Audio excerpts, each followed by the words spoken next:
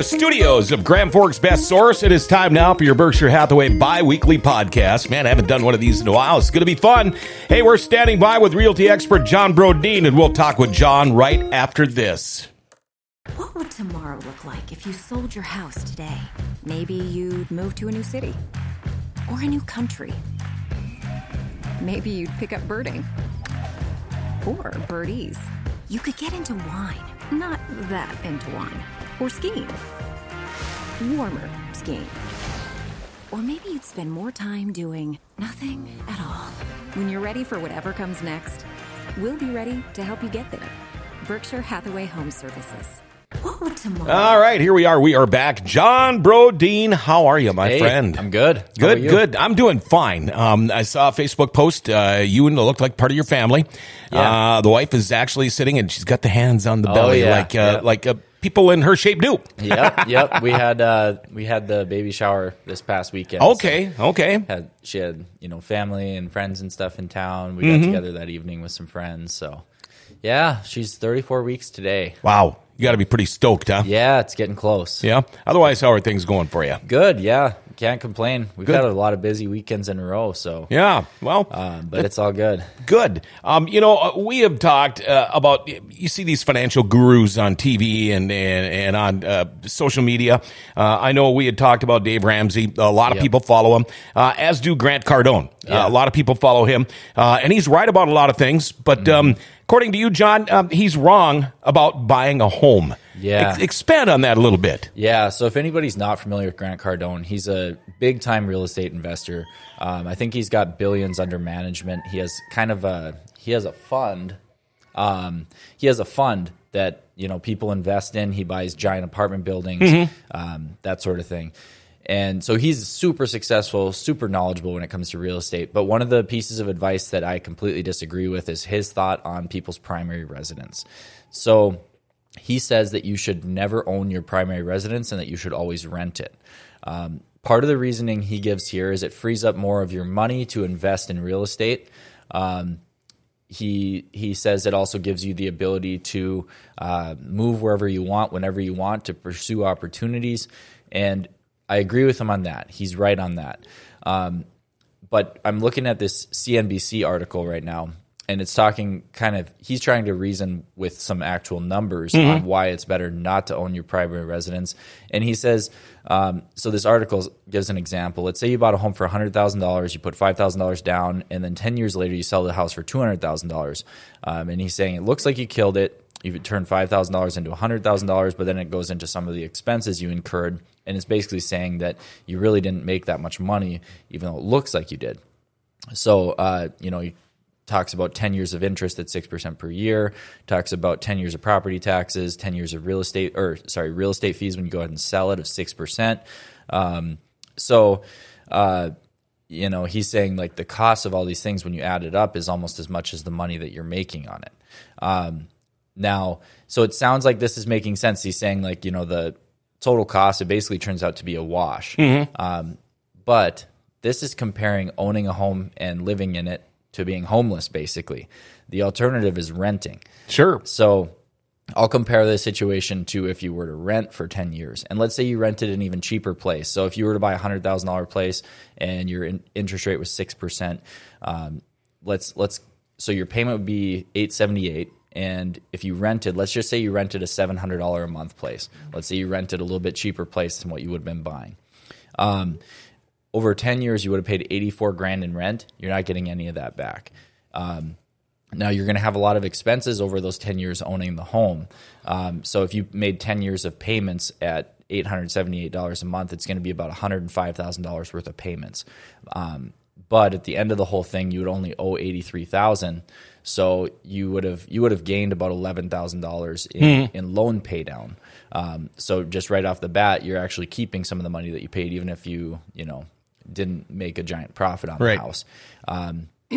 So let's say we sell this house, like he said, for $200,000. After your realtor fees and closing costs and commissions, everything like that, you're going to be looking at $187,000.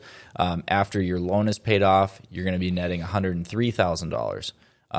but this isn't all profit. So you probably had some maintenance and repairs. They didn't factor this in on his example, but I'll factor it in because it's reasonable. So let's say you had 10% of your monthly payments per year in maintenance and repairs. So you're looking at about $10,000 in maintenance and repairs over those 10 years. So now you're down to $93,000, $93,500 net. You take out your down payment, which is going to put you in the like $88,000 range. You subtract your 10 years of mortgage payments, including taxes, insurance, interest, principal, and you're going to have mortgage insurance. So I factored that in as well. So now you're negative like $21,476. Okay. So you think that sounds bad, but when we're owning, so we're over. It costs you 10 years.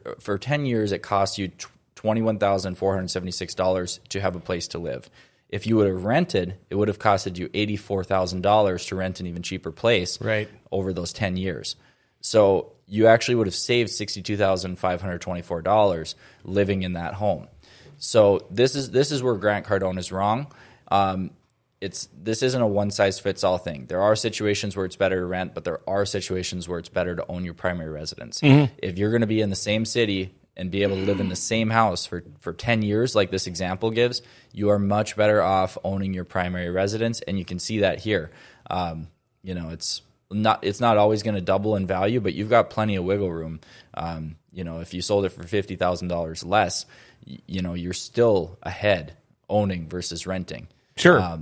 It makes no sense to me with him saying that. I mean, obviously, it's just an opinion, and obviously, he's not a realty expert like you guys are at Berkshire Hathaway. People would consider him a realty or a real estate expert. It's one of his opinions that is controversial. And do you think he rents? I think he said he does. Okay, but he rents. He's probably got like 6 different apartments mansions somewhere. Yeah.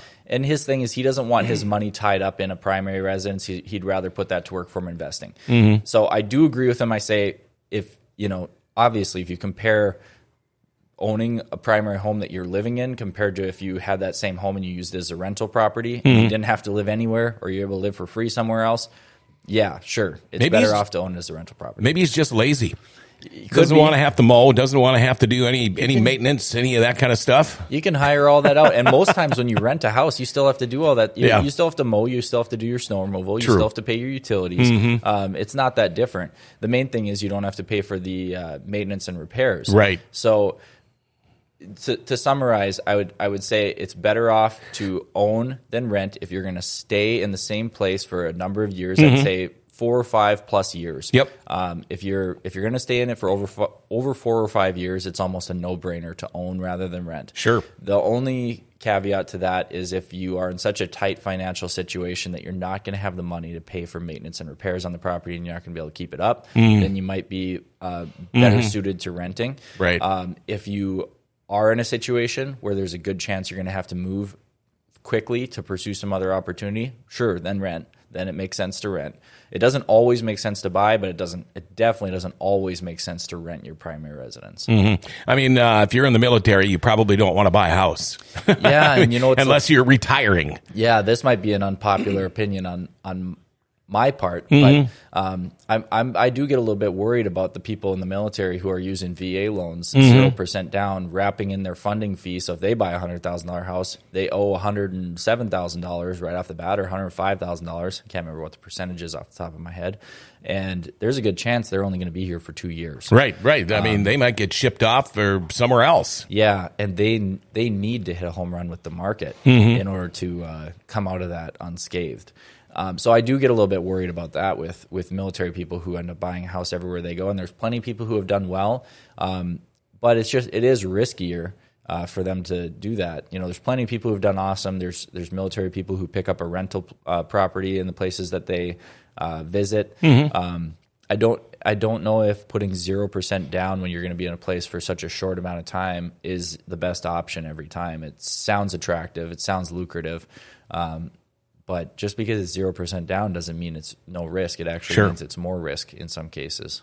You know, a lot of the people that are followers of the Grant Cardones and the Dave Ramseys of the world, you know, and they think their word is gold.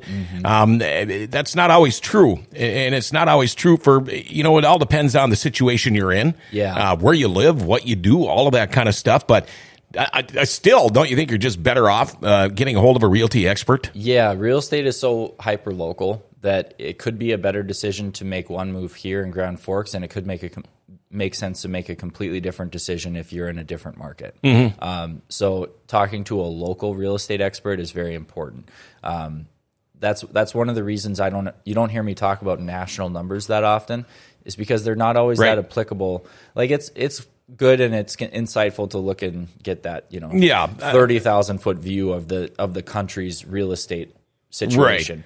But it's more important to know everything there is to know about our local market here. Which is I put a lot more effort into knowing this local market like the back of my hand than I do about the whole national market. National market's made up of a bunch of tiny little markets.